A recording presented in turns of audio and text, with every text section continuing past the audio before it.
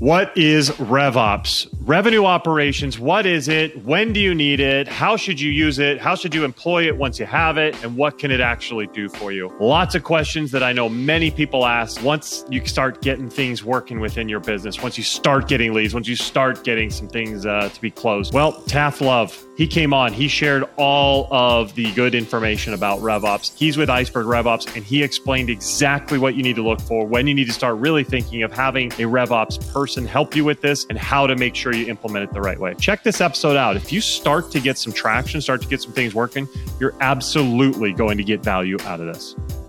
Welcome to Scale Your SaaS, the podcast that gives you proven techniques and formulas for boosting your revenue and achieving your dream exit. Brought to you by a guy who's done just that multiple times.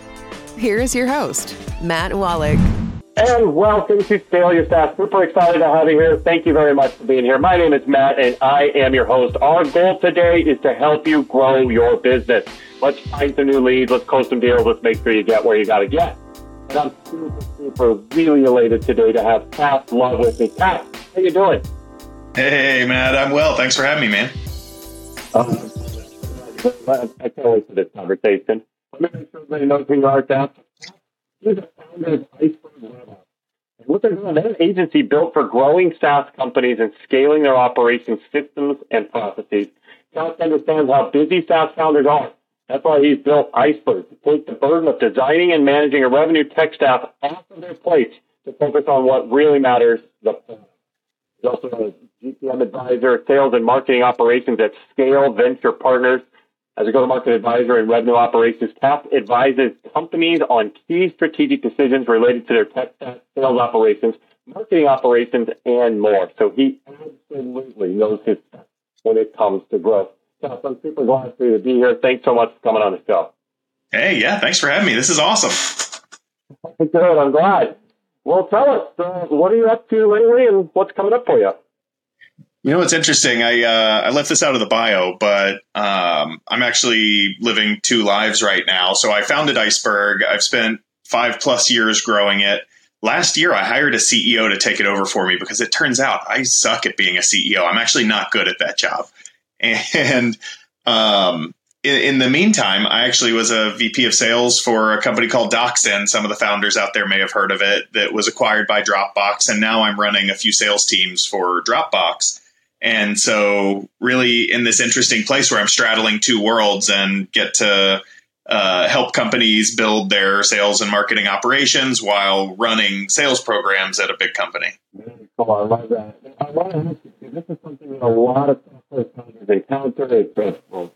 There are a lot of ones who actually find success in the agency to grow the company. What made you realize that you needed someone else to run the company and take over that CEO role? A few things. There are some habits that I think made me really good early on and a pretty poor CEO later as we hit a few million in revenue. And I think this would have been true if I were a SaaS company where services, even though it's recurring. What I found out is that the bias to action is really valuable when you're nascent, when you're just figuring things out. We're trying lots of things. And as we grew, and there's now a lot more value in being a bit slower and a bit more thoughtful and planning, and I'm still moving at 100 miles an hour, it was actually helpful for me to bring in somebody who had that sort of next level skill set, which is, hey guys, let's press pause. Let's think about what we're doing for the next 6 months, the next year, and decide whether all of these little ideas you're having, Taft, are aligned with this broader vision that we've agreed upon. And so having somebody come help me exercise that discipline has been just world changing.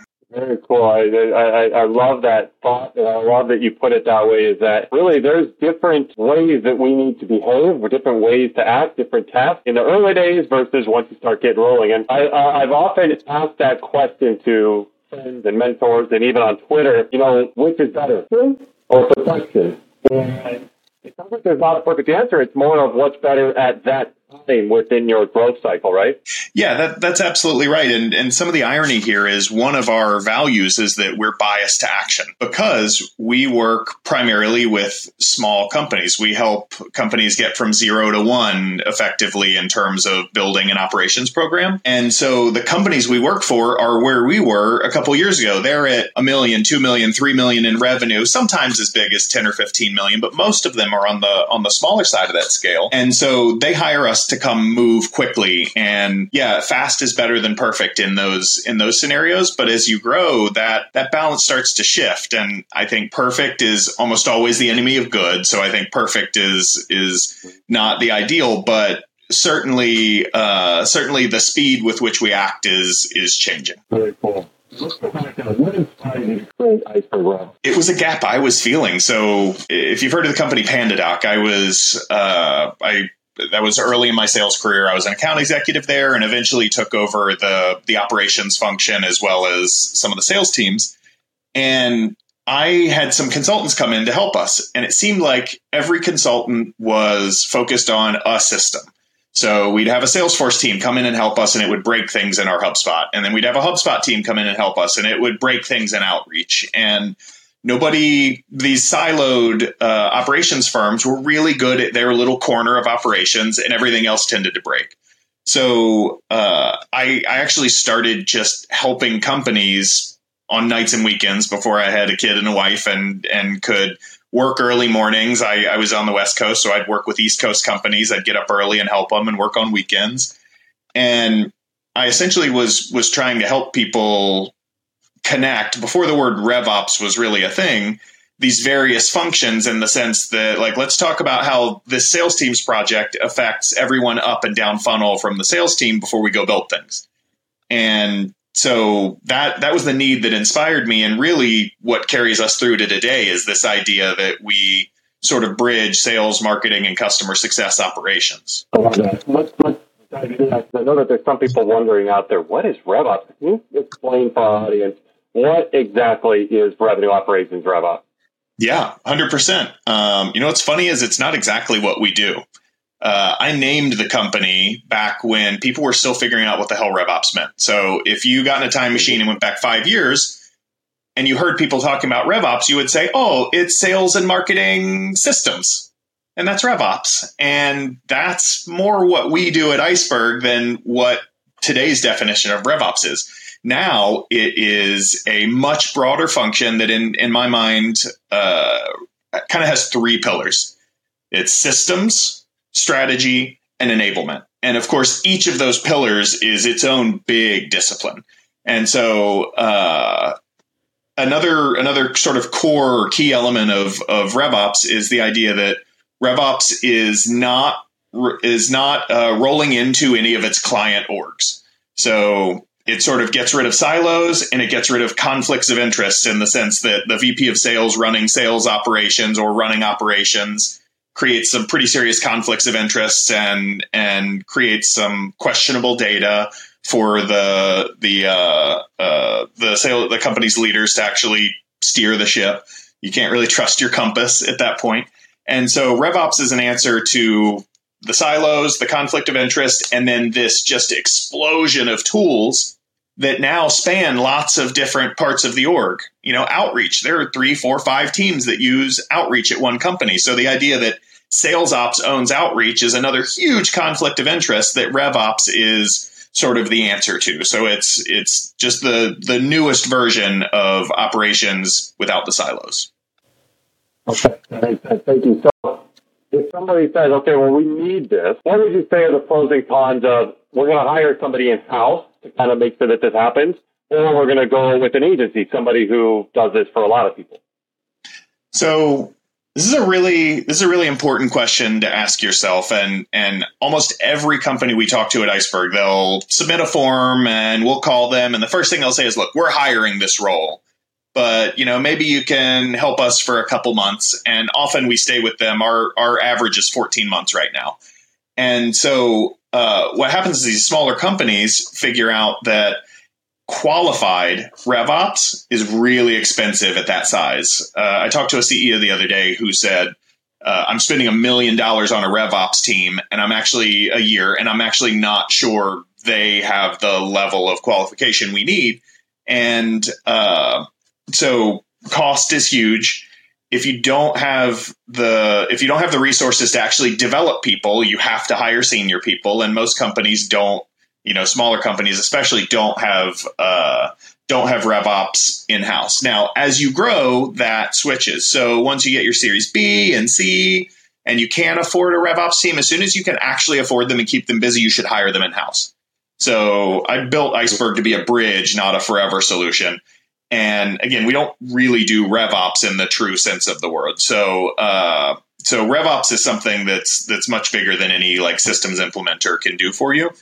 And so as soon as you're able to hire it, the pros definitely outweigh the cons for owning it internally, developing that institutional knowledge, keeping it, not having the risk that comes with a vendor once you're sort of out of that growth stage. Makes a lot of sense. So what are some of the challenges that if a business says, okay, we want to implement this, what are some of the challenges that they're facing? What are some of the mistakes that they might make? Yeah, so a lot of the challenges are just nothing works. And I mean that you talk to sales leaders and they'll say, like, I don't even have the data I need to make decisions, and we don't really have process. And so the first time you hire RevOps, it's usually to address this Wild West thing where, I know marketing is creating leads. I don't know what sales is really doing with them. And the common thread across all these complaints is visibility.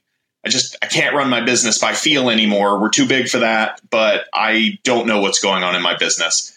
I used to tell founders, hey, go ask your VP of marketing how many leads they created last month. Now go ask your VP of sales how many leads they got last month, and don't tell them that you just asked the other one. And if that number doesn't match, call me back. And, it's kind of a silly thing to say, but it's a good proxy for like, hey, you don't have systems in place that are actually going to enable you to get to the next level, make the most of your inbound or build quality outbound pipeline, and even know when you have pipeline. Have you defined pipeline? Those are a lot of the like questions that people who hire Iceberg are thinking about. And then there are, as you grow bigger, it's different challenges. There are other firms like your Go Nimblies out there that do what we do for small companies, but for much larger companies and a more fenced in project. We're struggling because our reps can't create order forms quickly and easily, and we need the Salesforce to talk to our accounting system. So can somebody spend the next 6 months making CPQ work perfectly for us? And so there's like another level above us that helps with that. But where we're usually focused is, the sort of nascent company scaling problems. Got it. So at what point did they realize, okay, well, we need to do this? I mean, one of the things you brought up is something that happens a lot. Is as the company starts to grow, sales and marketing start to get at odds with each other. And yes. Dan Tyler on the show, one of the HubSpot leaders, and, he has his word marketing to try to merge them because as a leader, you should make sure that, of course, you talked about silos earlier, you don't want the silos. You don't want people kind of working independently and having different numbers to what they think the lead count was. So is RevOps an answer to try and get sales and marketing to stop clashing and to start working together? Is that the way to do it? Yeah, I think that's a big part of the answer. And so to sales, marketing, customer success, sort of across your business, when you reach a point where you realize a few things are true. I don't trust my data, or my data is incomplete, or whatever. Your data is untrustworthy for some reason. I don't know the path to fixing that quickly, and I need somebody to own this. Like when those three things are true, because data is a good proxy for a lot of other things. If your data is bad, that probably is a good indicator that you're lacking process. That's probably a good indicator that there's an enablement issue. And so, reporting is sort of a good proxy for how everything else is working. And as soon as you stop trusting it, that's the time to start thinking about having someone own it. Whether you call it RevOps or something else, having a single throat to choke, with the goal of getting you the data you need to run your business is like the point at which, you decide that is the case. is probably when you should start considering looking into RevOps either internally or through an agency. Okay, that makes sense. And so what are some of the key metrics that a business should be tracking in order to optimize their revenue operations? Yeah. So we generally come in after board meetings. Somebody has a rough board meeting where their board doesn't trust the data or they're not confident in it or whatever. It's a bad board meeting. So some of the things we're often brought in to answer are really simple. What is our ARR right now? What is our annual recurring revenue right this minute? What is our net churn? And then some sort of deeper level ones are, which of my sales reps aren't working that hard? I don't think they're all working that hard, but I don't actually know the answer to that. How do we tie all these systems together so that we can surface an answer to who is and isn't working hard? And does hard work actually correlate well with success on my sales team? I'm not actually sure that it does, but I need some data to work with. Another one is, I think we're spending a ton of money on marketing. Where is it going?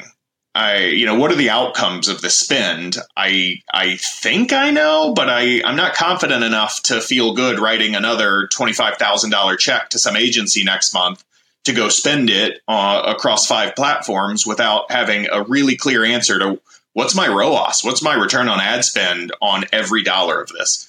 Those are some of the data points where, running your business becomes more and more impossible if you don't have trustworthy data. Yeah, I totally agree. And it's something even at smaller stages I've seen within my companies is you have to understand some of those metrics to be able to know, are we doing the right thing? Are we putting our money in the right place? Are we putting our focus in the right place? And without that, it's just really a struggle. And I note this with my clients. I ask them, hey, what are you at this? What are you at this? And they, in many cases, have no idea. These companies are, of all sizes. Sometimes small, sometimes bigger, and oftentimes they just have no clue, right?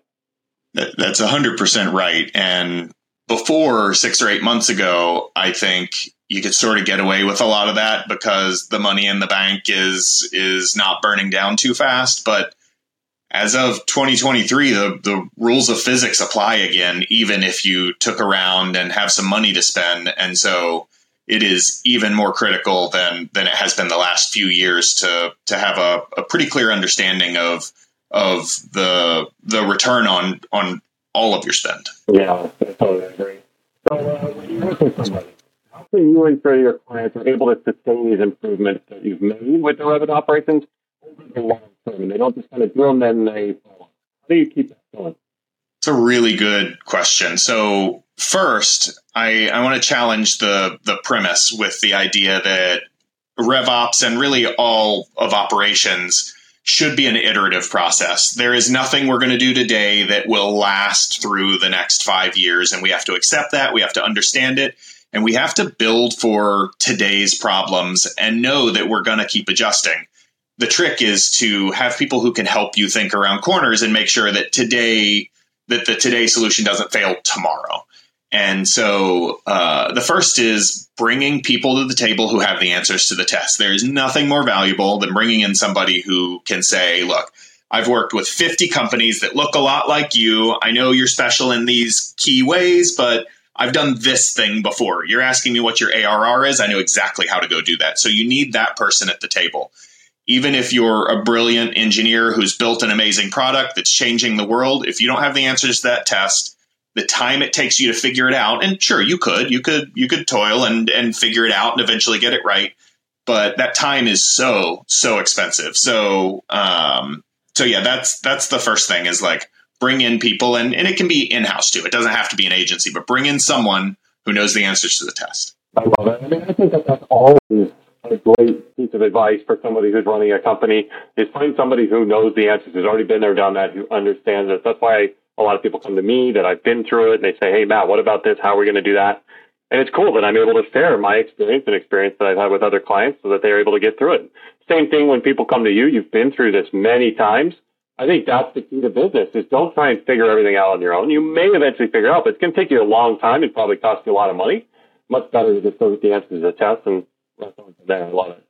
100%. With all that being said, what advice would you have for software leaders who are just starting out right now? Well, if you're just starting out right now, in some ways envy you. I think you're starting out at a time when it's really hard to be successful, and you've probably gotten funding, or hopefully you've got enough traction that you're going to make it. And so envious of the people who are getting their start now, which sounds crazy. But my advice would be, first, keep it simple. I don't know how many times I'm going to come at this from an operational point of view. Don't operationalize everything early. Not everything has to scale. It's okay to keep things simple. And beyond that, whether it's, again, in-house or agency, and across operations and sales and marketing, bring in the experts you can afford, and focus, especially if you're a software founder, on giving yourself the time back to talk to customers and understand the market. Don't spend your days toiling in systems, trying to figure out how all these things should connect. Even if you're an engineer and it's fun to solve problems, every minute you're spending doing that stuff, or building a playbook for your teams. Forget operations for a minute. Doing things a sales leader should be doing, or a marketing leader should be doing. Every minute you're spending doing those things is a minute you're not out talking to customers, understanding what they need, figuring out how to get your business to the next level. So operations aside, bring in experts, just as you've said, who know the answers, and give yourself the time back to go build a great business, not to work in it. Super awesome advice. I hope everybody takes you up on that. This has been a lot of fun, Taft, and I want to make sure that people get to know a little bit more about you and Iceberg. What's the best way for them to learn about you and Iceberg? Well, icebergops.com. Go check out our website. There's a lot of information on us and how we work.